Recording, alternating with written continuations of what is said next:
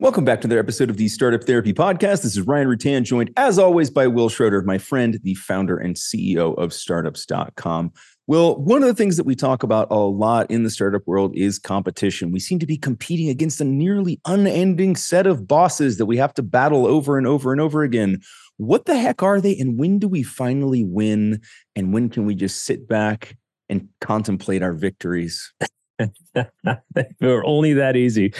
Truth is we'll talk about today, we don't beat these bosses largely because we invent them, largely because, who we're competing against are people that we make up. And by way of that, we never seem to beat them. I don't know about you, Ryan. I'm 30 years into my career.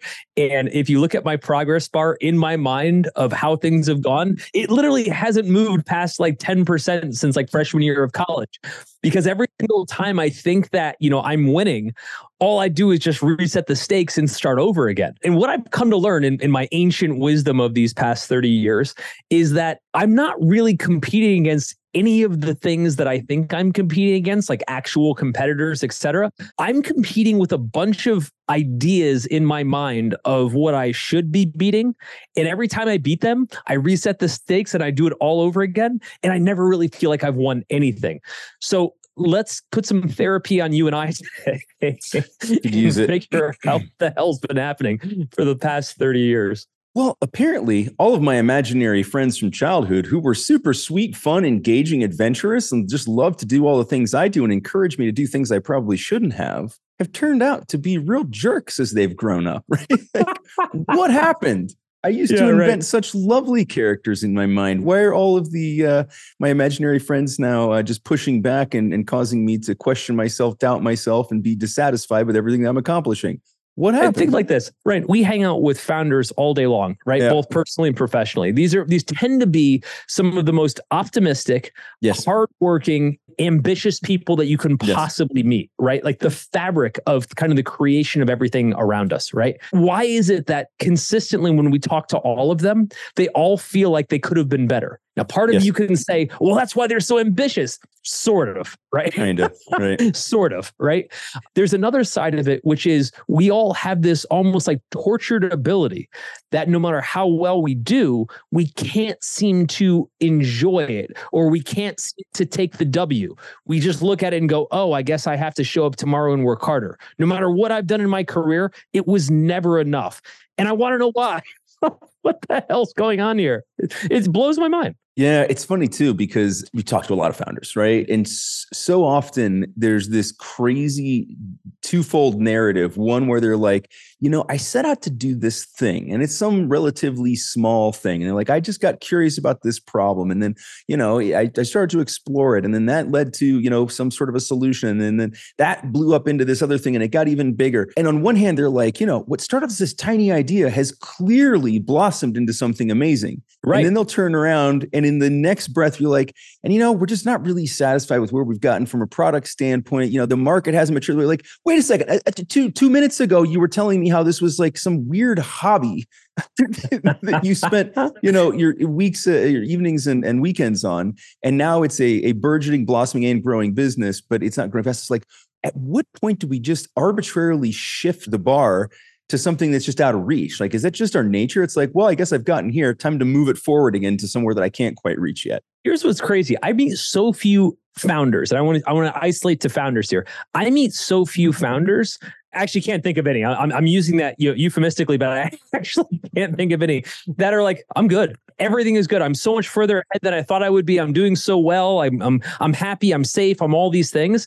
How is it out of the most successful people I know, none of them seem to say that? Right. In fact, it's so polar opposite.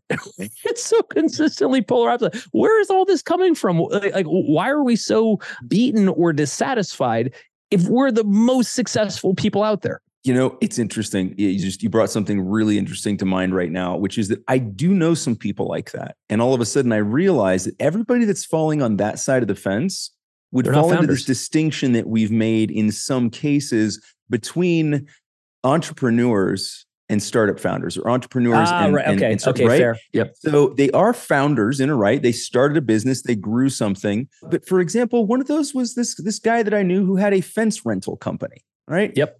he's pretty happy. He spends all of his day on a boat at this point, and somebody else runs this business, right? But there wasn't anything very innovative about it. It was just like he bought a bunch of fences and then he rents them to the government. Yeah. Cool. Makes a lot of money. But I think it goes back to like, is what you're doing somehow purpose driven? Because I feel like it's the purpose that we feel like if we set out to really do something, make a dent in the world, if we still don't fully see that dent realized, we're not going to be fully satisfied. So I think that it's one more of those subtle illustrations around what we mean when we talk about the difference between like a small business and a startup, or an entrepreneur and a founder. And it occurred to me that as you did that, I was running through this laundry list of founders. Man, I'm like, I know some happy people. I'm like, aha, but there's a common characteristic amongst all of them in that I wouldn't couch any of them specifically as a startup founder. Sure. Let's categorize specifically who or what we think we're competing with, so we can start to isolate where is it that it's breaking. Right? Like, who are we competing with, and where are we falling short? It's that startup that just launched their landing page 8 minutes ago that has a product idea that's vaguely like mine, right? It's unbelievable to me. Like I look at it and I say to myself, okay, I know that categorically this is their peers, right? Almost logically as a benchmark. So that could be everything from family, the two brothers that are super competitive, right? To people I work with, to friends I grew up with, you name it. Or it doesn't matter where it comes from. Hell, all of Facebook. Like, I'm scrolling through Facebook and I'm just comparing everything to everything, right? So let's start with our peers categorically, like how we're competing with our peers and why and all this stuff. I'll explain kind of like what my version is of competing with my peers. Okay. So when I grew up in a tough childhood, a tough household, and we were basically welfare poor.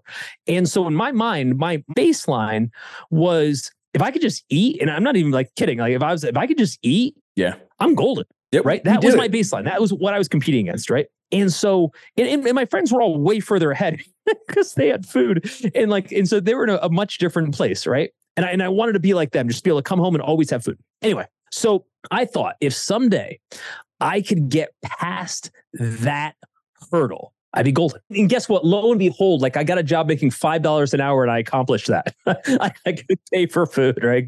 Golden, right? Didn't change a thing. You didn't stop there? Yeah, right.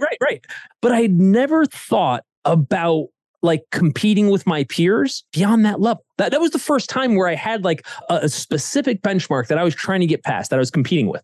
And I beat it. In the moment I beat it, like 3 seconds later, I was like, yeah, but what's next? And that's where it started for me, right? The first time I realized that it wasn't going to be enough, and then just continued an entire life of no matter who I beat, and I mean beat relatively. I'm not trying to beat anybody, right? I'm just saying for whatever reason, felt like I did something beyond what they did. I just found someone else that had more than I did. I felt just as crappy. It's amazing. What's the journey been like for you? It's similar. Peers, if I think I'm going to go back to an example from childhood, right? Which was not nearly as stark as yours. Thank God. Is athletic competition, right? So going back to like being a soccer player as a kid, I remember walking out on the field the first day, literally having never seen the game played, right? This is the early 80s in the US. It was a bad word. Like you weren't allowed to say it at school. So, going to play soccer was this weird thing. And so I went to try it. My dad signed me up for the league and we went and showed up and I had no idea. I'm wearing like sweatpants and a t-shirt and I had no idea what's going on. And I felt so out of place, right? Because the other kids have been playing for a couple of years. They knew that like you couldn't pick it up with your hands and stuff. I'm like, I thought it's with balls. It is called soccer, not football. But now that I think about it, football, you use, okay, so whatever. I'm confused. I'm a kid. It's fine.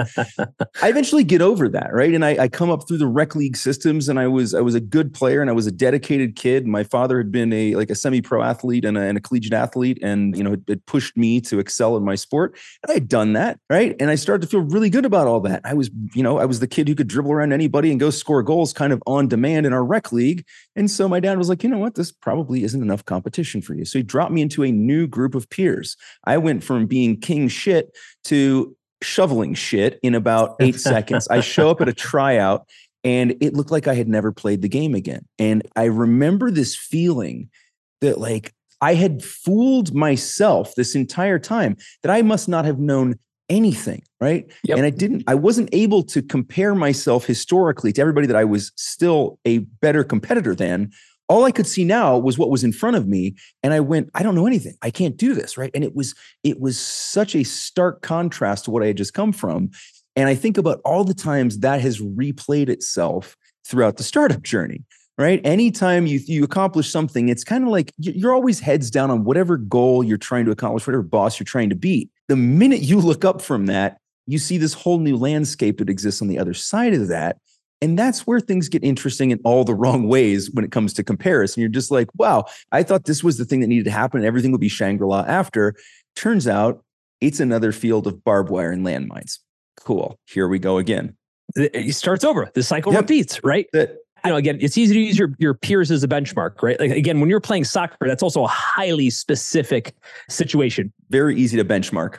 Yep. Wait, quite specifically better at you. They're scoring goals where you're not scoring goals and vice versa. When we look at our peer group, either our immediate peer group, people we actually know, or what I'm going to call our perceived peer group, people who we think we're kind of in the same space on. Right. I'll give you an example there where just like I realized that I was just going to forever lose. In like the mid 2000s, I had moved to Los Angeles from Columbus. And in Columbus at the time, I was like one of the few guys that had ever sold a company.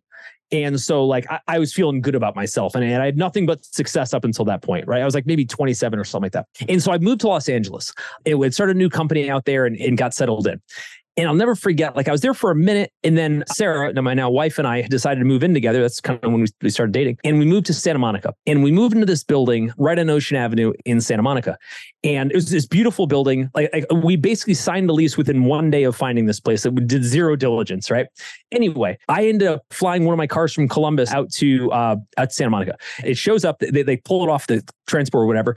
And I bring it up to the valet. The building had valet. And I said to the valet guy, I'm like, hey, this is a Lamborghini. Right. I'm like, what kind of special parking do I get? Right. This was such a movie moment. Right. Yeah. I was like, well, I didn't say it that way. I'm not that big of a jerk, but like, I basically wanted to figure out where this car was going to go. He's like, sir, let me show you. Right. And I'll never forget this. He takes me down and this is like me, like realizing who I am and who the rest of the world is. He takes me out into the parking lot. He said, it's under the building. He said, on this floor, we keep, a lot of the decent cars. Right. And they're all like Mercedes and BMWs. I was like, okay. All right. Like, where are you going to park me here? He's like, oh no, sir, we wouldn't park your car here. We'd park it downstairs. Like, oh, okay. I'm feeling VIP. Right. So he takes me downstairs. He's like, this is where we park your car. I shit you not. There's my Lamborghini and 18 Lamborghinis right next to it, right? And then 18 Ferraris next to that, whatever. We have a very easy sorting system. Yeah, He's like, but we park the nice cars downstairs. I'm like, wait, what? Right? Yeah, but the nice ones go downstairs. The nice ones go downstairs. Yeah. Amazing. He takes me downstairs and it's like nothing but Rolls Royce, Bugatti. Like, I'm like, holy cow. Yep. I'm the poorest person in this building by orders of magnitude, right? Yep. And that would prove to be incredibly true. And the reason I'm saying this is because I was a total rube. I had no idea that this world actually existed. And I felt great about myself for having been able to move into this place. Right? It wasn't that crazy, to be fair, but to even be able to move in this place until I realized who I was compared to the people that relative to everybody else there. Yep. It got way worse. As I would meet the people in the building and everybody was super nice, right? They were like, well, where do you actually live? And I'm like, here, right? And they're like, oh no, this is like our fourth house. Yeah. We just stop here on our drive between our two other mansions. Yeah. Oh my God. Yeah, no, I'm serious. Like there was people there, like when I meet somebody young, they're like, oh yeah, I'm just here because I'm at USC or something like that. And my parents got me this place. I'm like, huh? Right. And my point is, I ended up meeting this other peer group that were so far beyond what I would ever accomplish. I felt like a total loser. Yeah. And isn't that sad? Because you were happy the day before. Oh my God, happier than hell. And nothing about your life actually changed. Absolutely zero about your situation changed other than the measuring stick you were using, right? This is why you never switch from imperial to metric. It just throws you off. But it was my point. And this was just in dramatic fashion, right? In dramatic fashion that all of a sudden I go within 10 minutes, right? In the valet of all people, being my shepherd into who I'm not, right? Allow me to lead you to your station in life, sir. That's exactly what it was. It was the Ghost of Christmas Future. And so all of a sudden, I come back up to our place and I'm talking to Sarah, who'd be my wife. I'm like, man, I feel shitty. She's like, what are you talking about? This place is amazing. Because she doesn't care about any of this stuff, right? Yeah, but you haven't seen the garage yet. I was like, yeah, but Bugatti guy. But take it a step further, man. Compare that to what I just said like 10 minutes ago, which was like my baseline initially was people who eat. So think of how many of these like hops that we're talking about. And I feel just as shitty on the last hop, right, as I did on the first one. Yep. And all of a sudden you start to realize, hey, I did everything I was supposed to do, right? I went out and I built company and I did startup well. Why do I feel exactly the same way? Because you can't win. You can't win. And that's yet another milestone, the peers, that no matter how well you do, there's always somebody that's done better. Always. Let's tie this back to ourselves a little bit, because this kind of goes back to, I want to harken back to something you said earlier, which was the notion of like just you wanting to eat, right? Yeah. Pretty high up there in terms of Maslow's hierarchy of needs, right? But it kind of to the point, each time we surpass one of those things, a new one crops up. But let's talk about how all of this relates to our personal safety, right? And how that factors into the competitive set here. Something that we don't think about, we don't quantify, we don't put in front of us to say, oh, I want my startup to do better. I want to make more money. I want to do these things, right? But what we're often talking about is we're competing for our own sense of safety, right? Again, if you talk about some of the most basic fundamental things that we're saying, like Ryan, when you and I are building this business, we want it to do well, but we also want to be safe, right? Said differently, we don't want it to do more bad, right? And I don't think that we as founders have chosen a really good line of work that involves safety. Not particularly. Let's just say OSHA hasn't written guidelines for us just yet. It's interesting though, because I think that as much as we're trying to achieve, safety, I think that we also do a really horrible job of defining it. It's kind of like saying like, I want to grow my startup. Fair. Why? To feel safe or to feel happy, or, I want it to do better, right? Those are really hard to wrap your arms around. We've talked about this in a couple other episodes where it's like, if we can get specific about these things, I think this is where safety is important, because safety is something that can be to some degree quantified, because what we typically mean there is like we have enough money to overcome, typical obstacles, or maybe to pay off debts or things that are hanging over us that make us feel unsafe. It's typically financial. Right. And those have a finite quantity to them, right? So if you can say like, I want my startup to do better so I can feel secure, right? Instead of saying, I want $288,000, 557 or 52 cents, whatever, right? Like just, some actual number of money. I just don't know quantities anymore. I've forgotten. So this is the kind of thing where then all of a sudden you can say, now that will actually make me feel safe. That's something I can also achieve. I think a big part of this, kind of to our point around this, the entire competitive thing, is we're comparing to things that we can't even achieve, right? I want to feel happy. Well, what the hell does that actually mean? How do we get there? How do we know when we've gotten there? And how long will that actually last, right? So because it's so non-quantifiable. So I think that there's this notion within all of this that says, let's be specific about some of this stuff, because when you do, all of a sudden it becomes far more achievable, right? Something that's really funny about everything we talk about here is that none of it is new. Everything you're dealing with right now has been done 1,000 times before you, which means the answer already exists. You may just not know it, but that's okay.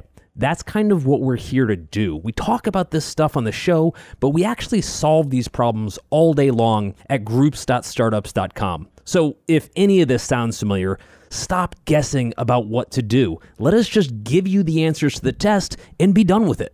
What if I were to say that it's been compounded by the fact that the lack of safety, that we picked the most unsafe job you could possibly pursue, right? We were like, hey, I want to build my own safety and my own security. Oh, cool. You went and took a job where you don't get paid most of the time, where you burn through all your financial savings, where you have no idea with whether what you're doing is actually a step ahead or two steps back.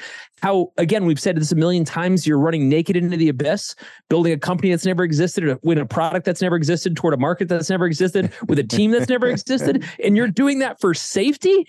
Yeah. Come on. Yeah. That's like literally the opposite. And so not only, are we competing against safety in life, et cetera, and everybody is to some extent, what I'm saying is founders do it while lighting themselves on fire. Yeah. Right. What's the safest way I can do that? Well, it's not. There really that's what I'm isn't. saying. Yep. It's like, dude, you picked the wrong profession. If your idea was, I'm looking for safety, this is the dumbest way to get it.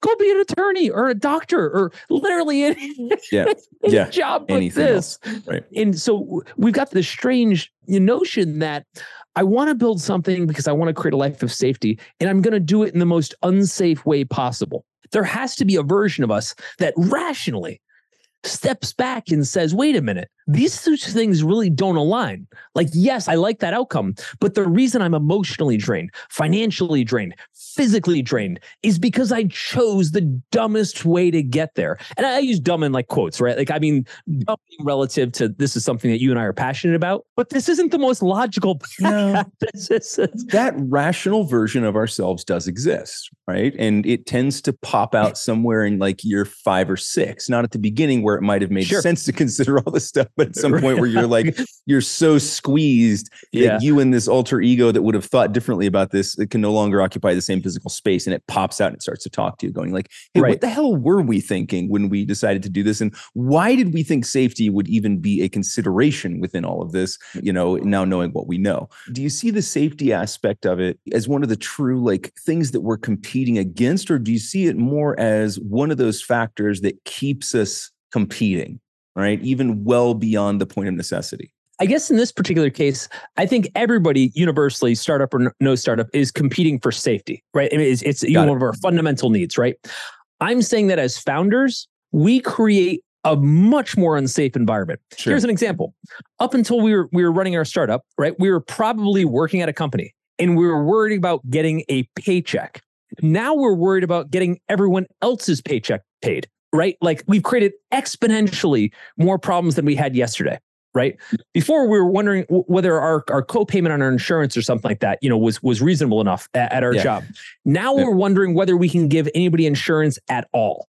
Right? Like we've created exponentially more checks on our safety. And yet then we're surprised why we feel so unsafe. It's like, dude, you know what you just got yourself into? This is a real perception, you know, to the extent that if you can't pay your bills, et cetera, you are unsafe in a very deliberate way.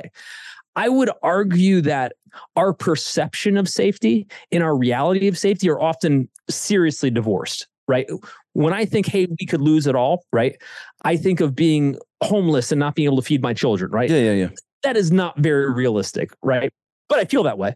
Yeah, no, of course. We've talked about this before. We live in a world of extremes, right? Like, founders love nothing more than a good dose of hyperbole, right? So we assume that if this goes right, it's going to go all the way right, and we're going to own a piece of the moon. And if it goes poorly, you know, we'll be crashing cans and turning those in at the local recycling center to buy food for you, right? It's all or nothing. And when I think about, like, again, how this extends out further, when I think, let's say startups.com, when I think of us growing and quote, beating our competition, which I always think is funny for us because our competition is helping other founders.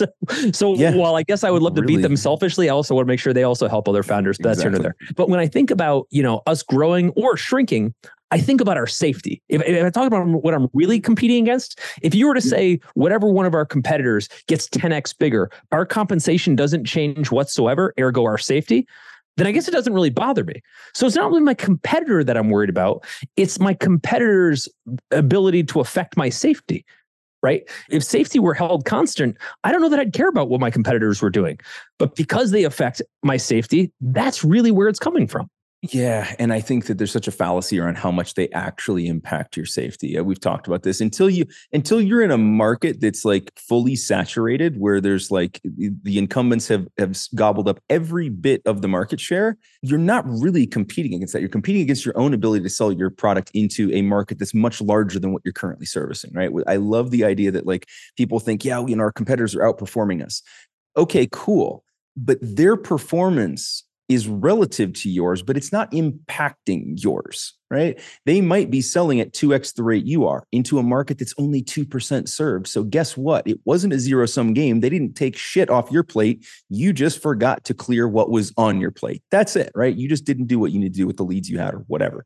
But there's something else to this, which I think is interesting, and kind of like everything else we've talked about so far today. As we clear a new hurdle, we construct a new one, right? It's as you said, like we get to the point where we're no longer worrying about, you know, making our mortgage payment. Now we're working about making payroll, right? And then maybe we take on funds. Now we're worrying about getting a return for the investors. Maybe we go IPO and it's all of this, the stakeholders, right? And it's the quarterly reports, it's whatever.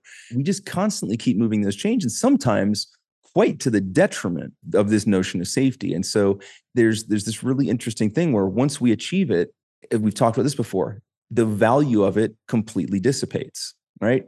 The car is everything you want until you get the car, and then it's valueless and you want to move on to something else. Safety of any given rung on that safety ladder is the thing that you want until you get there, and then it's valueless. It's fascinating. It's super fascinating. And at some point, like, we have to lean back and look and say, like, are we still chasing the right thing here? Or is this just progress for progress sake, growth for growth's sake? And I don't need to go on about this. We've done an entire podcast on that exact topic. Well, there's another side of it too, which is every time you go up a rung, the next rung becomes exponentially harder. And there are some rungs that actually go the other direction, which either it's not worth getting there. In other words, yes, maybe I could, but at what cost? It's kind of sell my soul type thing. And the other side of it is, yes, maybe I could make more money, but could it be at the cost of spending less time with my family, right? Or impacting my health? Or again, other things and selling my soul that would have actual cost. There's also another part where it doesn't matter what you do, you're never going to get there, right? I'll give you an example. You and I both know numerous founders who've done exponentially well, right? I can think of 4 founders off the top of my head within the last 5 years that have become billionaires, friends of mine. No, actually, I don't know if they've all become billionaires. Doesn't really matter. The point's the same. They sold for over $1 billion. Very, very large exits. Yeah, very large exits. And they're all my peers, meaning they're all my same age. They're all people that I've probably known minimum of 10 years, probably 20 years, meaning I didn't just meet them. I've grown up with them long since before their businesses they exited. Watched their trials, their tribulations. Yep. And they've made way more money than I have, right?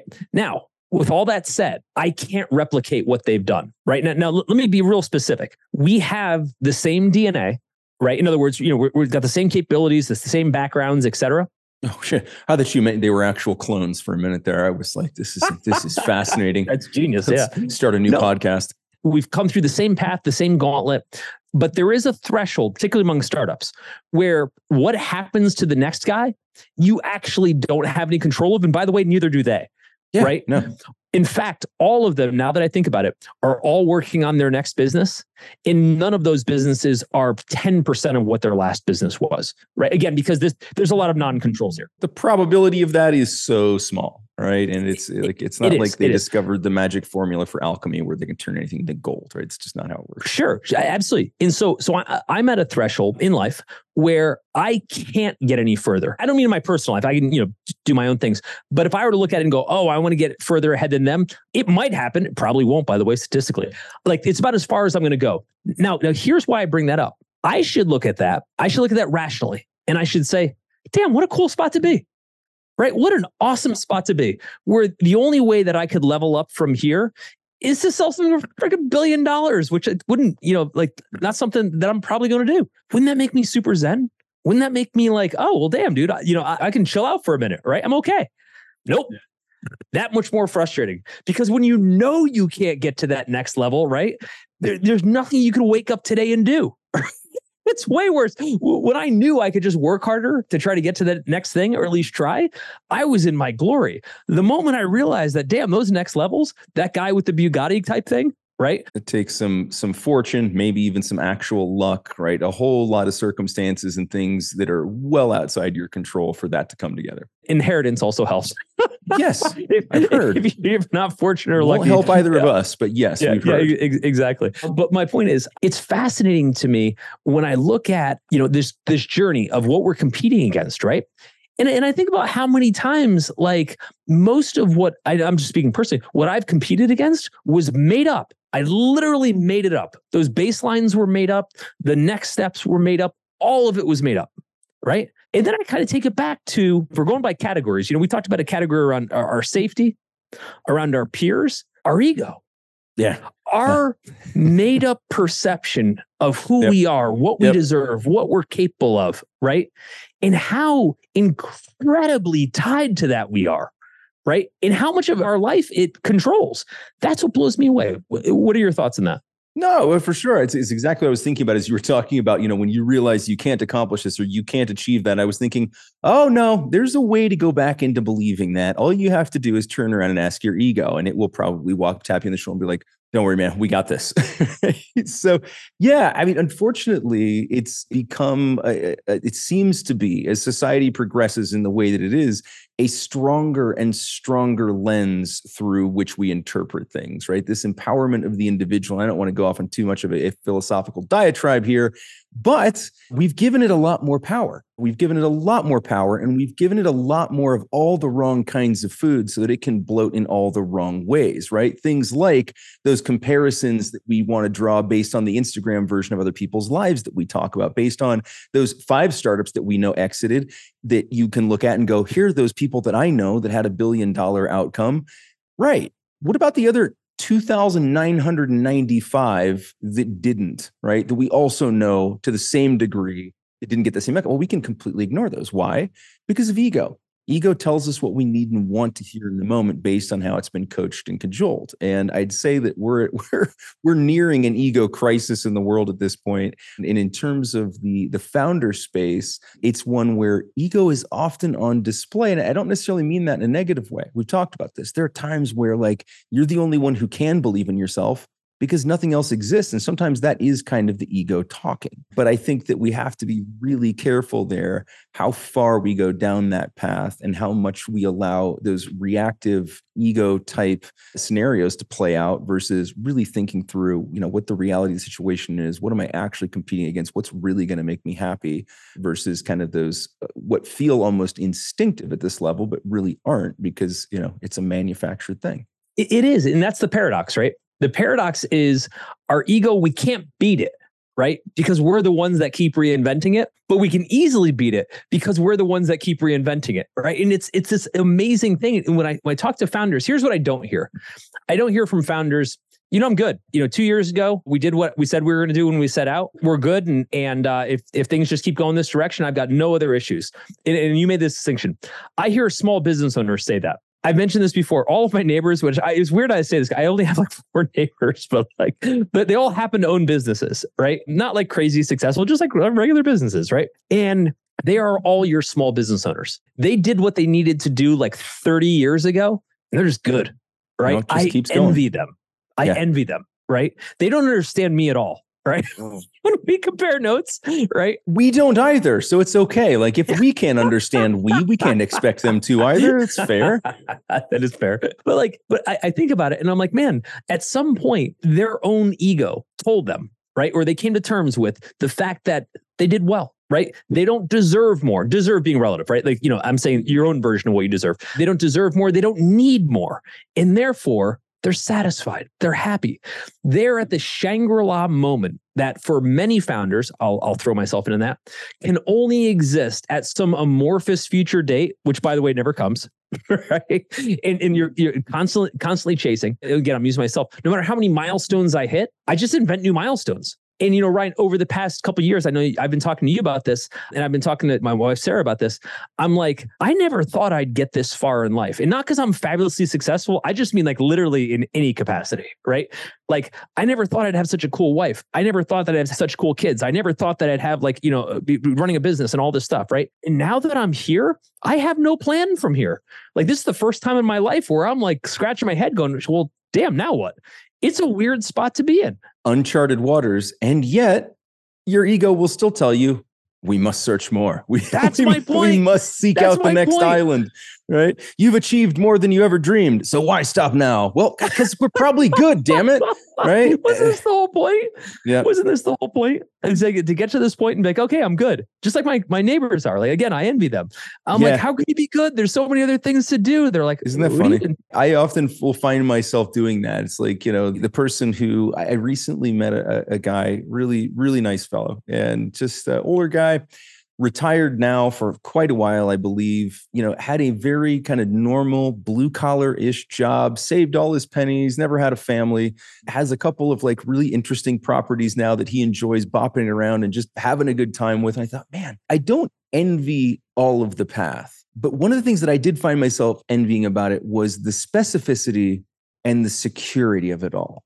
There was a clear goal and a clear way to get there. And that was basically by just continuing to do the same thing. How often in the life of a founder does just continuing to do the same thing produce anything other than disastrous results, right? It's just like, man, if I just wake up every day and do the same thing, there's some peace in that. Now, I also think I probably would have gotten hellaciously bored with that, but it is really funny what we end up comparing ourselves to. Again, like, it's not always the case that we're comparing ourselves to some like exponentially larger outcome. This is not even like, if we were just to like compare dimes to dimes, I probably have more than this fellow does. There was just something really peaceful about the way he got there that I appreciated. It's like, man, that doesn't sound too bad.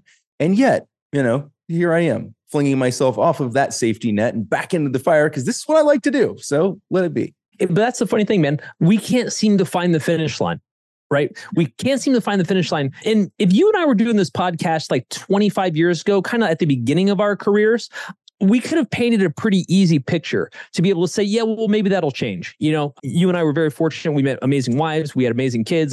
Life's been very good to us. But prior to any of that happening, we could have easily said, well, if that just happens, everything will be okay. The reason the timing of this particular episode is interesting to me is because we're already there. We hit this fast forward button, right? And now we're the old grizzled versions of those 20 somethings. And we're looking at it now going, wait, wasn't that supposed to clear everything up?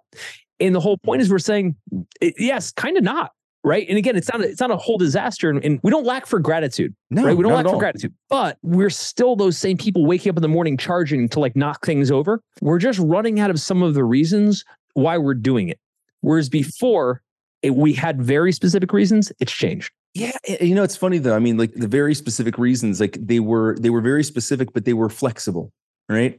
It wasn't very specific with a defined outcome where once that was achieved, then there was some highly outcome driven milestone. It was okay, once that happens, then X, right? And I knew people like that growing up. I'm sure you did too, where it was they wanted the job with the paycheck. They wanted the house, or the picket fence, the kid, whatever. Not that I didn't want those things, but I didn't specifically set all of my efforts towards achieving that.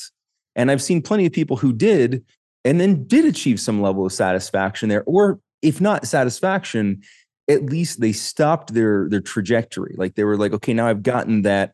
I don't need to keep pushing as hard as I did to get to this. I said from the beginning, this was what I want. I was clear on what I wanted. I got it. And now I've stopped. I'm in coast mode or whatever, or just defense mode, right? I'm just going to make sure that I maintain what I have. I don't think I ever had that. I would imagine that's probably a characteristic that's pretty common to most founders, which is that there wasn't that specific thing that we were chasing. It was more creation. It was more curiosity. It was more just making stuff out of nothing, making things happen, changing people's minds, changing how people did things. And that never ends. And so, to some degree, I guess we can pity all of ourselves a little bit saying there's no end to this. But if we go back to a podcast from, probably almost a year ago now, where we talked about, what happens if we can just keep doing this until 70, 80, 90, 100, 110, 120, whatever, I'm pretty happy about that because this does satisfy me and I do enjoy what we do. It comes with all of the baggage and challenges that we talked about today. But if I have to keep doing this for a long time, I won't be mad about it. I agree with that. I think ultimately, man, I think we're all competing with ourselves. And I think that's the hardest thing to wrap our heads around. We wake up this morning and say, you know what? Yes, I want to make payroll. Yes, I want to have a better life. Yes, I want to do all these things. But hold on a sec. But I'm not really competing with my peers. I'm not really competing with my competitors. I'm competing with my own vision of what I'm supposed to have. And incidentally, I'm the only person that can do anything about this. The only way to win this game against myself is to come to terms with myself, which is actually one of the hardest things to do. So in addition to all the stuff related to founder groups, you've also got full access to everything on startups.com. That includes all of our education tracks, which will be funding, customer acquisition, even how to manage your monthly financiers. There's so much stuff in there. All of our software, including BizPlan for putting together detailed business plans and financials, LaunchRock for attracting early customers, and of course, Fundable for attracting investment capital. When you log into the startups.com site, you'll find all of these resources available.